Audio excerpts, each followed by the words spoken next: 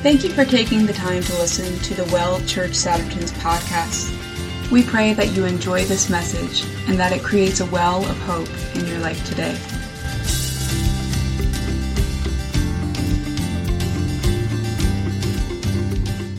Good morning. Good morning. As many of you probably know, that for the liturgical church, this is the first Sunday of Advent, the time leading up to the celebration of Jesus' first coming to earth as our Savior. And certainly we're not a liturgical church, but I think it's good for us at times to sync up with the greater body of church, to be in unity with that. There's a unity that the liturgical church has because they kind of preach from the same theme. So all around the world, those that are following that liturgical calendar are hearing a message based on the same thing. Not the same message, but a message based on the same themes. I think it's also that the current situation and season that we're in and experiencing, the world events and the condition of our society and our culture makes this season that we are in religiously and spiritually even more important.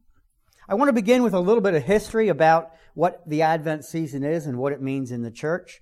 The word Advent is derived from the Latin word adventus, meaning coming, which translates to the Greek word parousia. Scholars believe that during the 4th and 5th centuries in Spain and Gaul, Advent was a season of preparation for the baptism of new Christians at the January feast of Epiphany, the celebration of God's incarnation represented by the visit of the Magi to the baby Jesus in Matthew 2:1, his baptism in the Jordan River by John the Baptist, John 1:29, and his first miracle at Cana, John 2:1. During this season of preparation, Christians would spend 40 days in penance and prayer, fasting to prepare for the celebration. Originally, there was really no connection between Advent and Christmas. By the 6th century, however, Roman Christians had tied Advent to the coming of Christ, but the coming they had in mind was not Christ's first coming in the manger in Bethlehem, but his second coming in the clouds as the judge of the world. The Advent season was not explicitly linked to Christ's first coming at Christmas until the Middle Ages. When is Advent? The season of Advent lasts 4 Sundays leading up to Christmas each year. Advent will begin on a Sunday between November 27th and December 3rd. So this year it's today, December 3rd. And it'll end on Sunday, December 24th.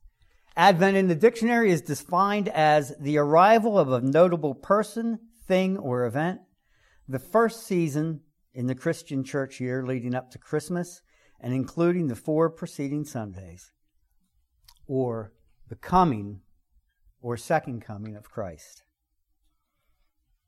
And we're in a time right now where much of the culture and our society and the world around us wants to really eliminate the true meaning of the Christmas season. And whether it's looking back to the birth of Jesus in a manger 2,000 years ago or looking forward to his coming again, not as our Savior, but rather as that righteous judge, the King of Kings and the Lord of Lords, much of the culture wants to take Christ out of Christmas. So where are we and where should we be as believers? As believers, not only are we not fully residents of this world, but rather we're residents of the kingdom. So where should we be? Should we push back against these efforts? The efforts of our culture to remove the true meaning of Christmas and focus on the material things of the world? Should we push back against that? Surely we should. But how we do it is vital to what the end result will be, what the outcome of our efforts will be. We need to recognize that if we engage the culture without a spirit of love and grace, if we fight at the level of physical things, exchanging evil for evil, we only empower what we hope to dispel. Ephesians 6:12 says our struggle is not against flesh and blood, but against rulers, against powers, against the world forces of this darkness, against the spiritual forces of wickedness in heavenly places. So we don't want to fight with people. but rather we want to fight with the spiritual forces that motivate, manipulate, and control them. In Matthew 5:14 and 16, Jesus says, "You are the light of the world. A city set on a hill cannot be hidden, nor do people light a lamp and put it under a basket, but on the lampstand.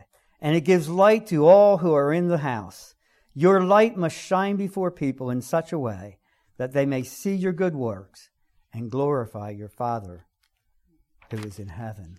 So rather than railing against the darkness, we need to faithfully, proudly, and boldly shine the light of Christ. If we focus on the darkness in the world, we really only increase the power of the darkness. If instead we shine the light and the love of Christ, we can dispel the darkness. Romans 5:8 says, "God demonstrates His own love toward us in that while we were still sinners, Christ died for us." The love of God was demonstrated not only in that Jesus came as a baby, but that He died on the cross for us. Jesus coming into the world as a baby was for the ultimate purpose to demonstrate God's love through the cross. John 3:16 says, "God so loved the world that He gave His only Son, so that everyone who believes in Him will not perish, but have eternal life." And we need to not be afraid to hold fast to what the true meaning of God's love really is. Jesus didn't come to earth and die on the cross to make sin acceptable to God, as some people would believe and teach today. Sin has not been redeemed. Jesus redeemed us from sin so that we could be acceptable to God. You know, the world says we're hypocrites if we don't embrace the choices of other people and the decisions that they make and the lifestyles that they live. Romans 12:9 says, "Love must be free from hypocrisy, detest what is evil and cling to what is good." So in truth, we would be hypocrites if we embraced the very things that Jesus died on the cross to redeem us from. So in this season, and as always, we need to love people, but we don't necessarily love or embrace their choices.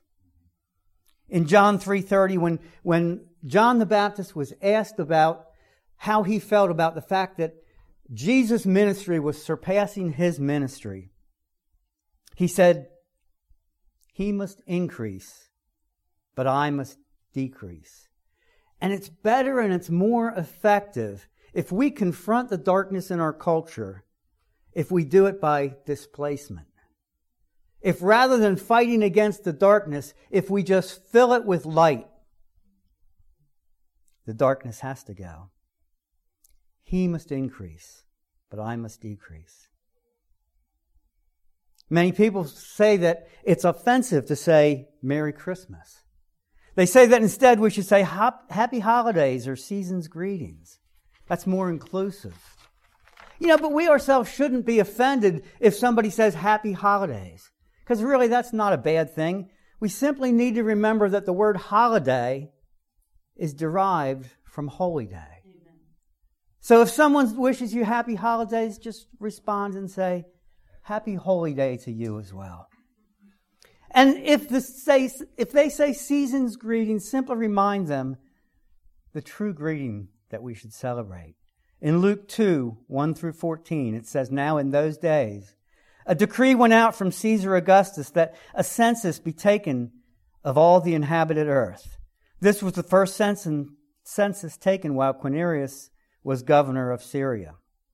And all the people were on their way to register for the census, each to his own city. Now Joseph also went up from Galilee, from the city of Nazareth, to Judea, the city of David, which is called Bethlehem, because he was of the house and the family of David, in order to register along with Mary, who was betrothed to him.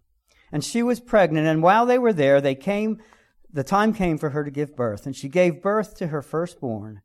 And she wrapped him in cloths and laid him in a manger, because there was no room for them in the inn. In the same region there were some shepherds staying out in the fields and keeping watch over their flock at night. And an angel of the Lord suddenly stood near them, and the glory of the Lord shone around them, and they were terribly frightened. And so the angel said to them, do not be afraid. For behold, I bring you good news of great joy, which will be for all people. For today in the city of David there has been born to you a Savior, who is Christ the Lord, and this will be a sign for you. You will find the baby wrapped in cloths and lying in a manger. And suddenly there appeared with the angel a multitude of the heavenly army of angels, praising God and saying, Glory to God in the highest, and on earth peace among people with whom he is pleased. The angel's greeting.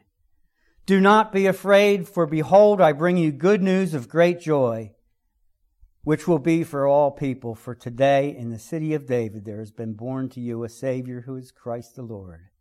That's the greeting for the season. That's the season's greeting, so there's nothing wrong with season's greetings. And surely it's difficult for us sometimes to understand how or why God allows unrighteous rulers to have power. If you remember when we looked at the book of Daniel 2:20 and 21 says, May the name of God be blessed forever and ever, for wisdom and power belong to him. It is he who changes the times and the periods. He removes kings and appoints kings. He gives wisdom to wise men and knowledge to people of understanding. God allowed Caesar Augustus to be in power, and God used that decree that he gave for not necessarily holy purposes, but he used that decree to help to fulfill some of the over 300 messianic promises that Jesus fulfilled through his birth, his life, his death, and resurrection. In Isaiah 55, 8 through 11, God says, My thoughts are not your thoughts, nor are your ways my ways. For as the heavens are higher than the earth, so are my ways higher than your ways, and my thoughts than your thoughts. For as the rain and the snow come down from heaven and do not return without watering the earth and making it produce and sprout, and providing seed to the sower and bread to the eater, so will my word which goes forth out of my mouth. It will not return to me empty, without accomplishing what I desire and without succeeding in the purpose for which I sent it. So can we trust God's sovereignty in spite of the leaders that we might see in the world today? Can we trust his sovereignty over even the worst of them? Can we trust that he will do what his word says, either through them or in spite of them? There's many people today who are offended by a baby born in a manger. They fight against the message and the meaning of Christmas. They fight against it in our schools and in our public places and in our government. They're offended by the baby born to redeem the world from sin. How much more will they be offended by his return as Lord of Lords and King of Kings and as righteous judge? Surely in this season that we're in, it's good to look back and remember that baby born in a manger. But the Advent that we want to truly celebrate and portray to the world is not the Christ who came 2,000 years ago, but rather the one who's coming. In 2 Peter 3:13-14, it says, Know this. First of all, in the last days, mockers will come with their mocking, following after their own lusts, and saying, Where is the promise of his coming? For ever since the fathers fell asleep, all things continue just as they were from the beginning of creation. For when they maintain this, it escapes their notice that by the word of God the heavens existed long ago, and the earth was formed out of water by water, through which the world at this time was destroyed by being flooded with water. But by his word the present heavens and earth are being reserved for fire, kept for the day of judgment and destruction of ungodly people. But do not let this one fact escape you, beloved, that with the Lord 1 day is like 1,000 years, and 1,000 years like 1 day. The Lord is not slow about his promise, as some count slowness, but he's patient toward you, not willing for any to perish, but for all to come to repentance. A new heaven and earth. But the day of the Lord will come like a thief, in which the heavens will pass away with a roar, and the elements will be destroyed with intense heat. And the earth and its works will be discovered. Since all these things are to be destroyed in this way, what sort of people are you to be, looking for and hastening the coming day of God?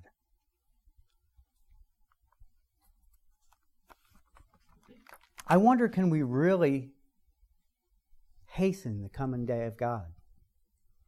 In Matthew 24, when Jesus describes how things will look in the days before He returns, it really aligns pretty much with a lot of the things that we're seeing in the world right now. But keep in mind that the early writers of the Gospels and the epistles, the letters, they also thought that Christ was going to return in their time. In Matthew 24:36, Jesus says, "But about that day or hour, no one knows, not even the angels of heaven, nor the Son, but the Father alone." So we can't know, no matter how much prophecy we study, no matter how much we try to interpret what it says, no matter how many books we read by the biblical scholars of the prophets, we really can't know when Jesus will return. And if we cannot know, then we really shouldn't concern ourselves with knowing. But one thing is sure, there's very little left that must happen before Jesus does return.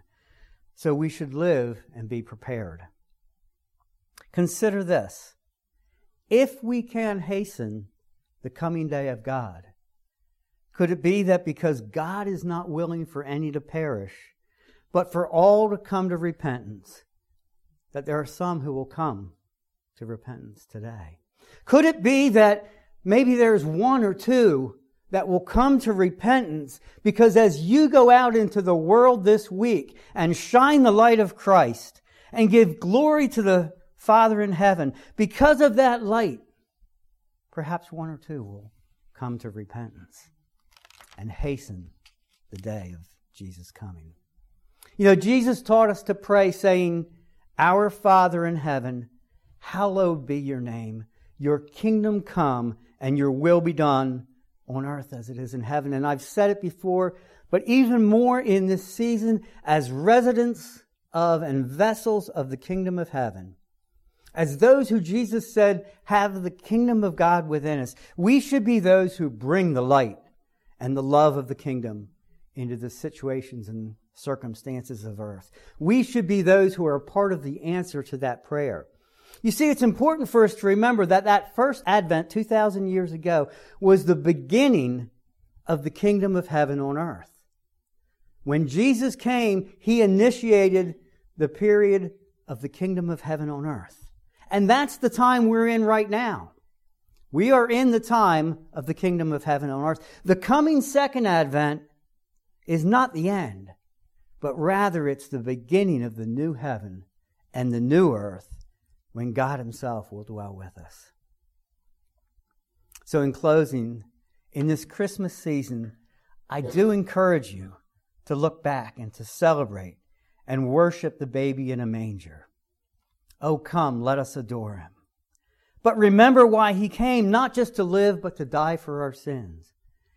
Even though more in this Advent season, I encourage you not to look back, but to look forward, not at the coming of a baby in a manger, but to the coming in the clouds of the King of Kings and the Lord of Lords, the righteous judge. Revelation 22:12-21 says, "Behold, I am coming quickly, and my reward is with me, to reward each one of his work as each one of his work deserves. I am the Alpha and the Omega, the first and the last, the beginning and the end. Blessed are those who wash their robes, so that they will have the right to the tree of life, and may enter the city by the gates. Outside are the dogs and the sorcerers, the sexually immoral persons, the murderers, the idolaters, everyone who loves and practices lying. I, Jesus, have sent my angel to testify to you of these things to the churches.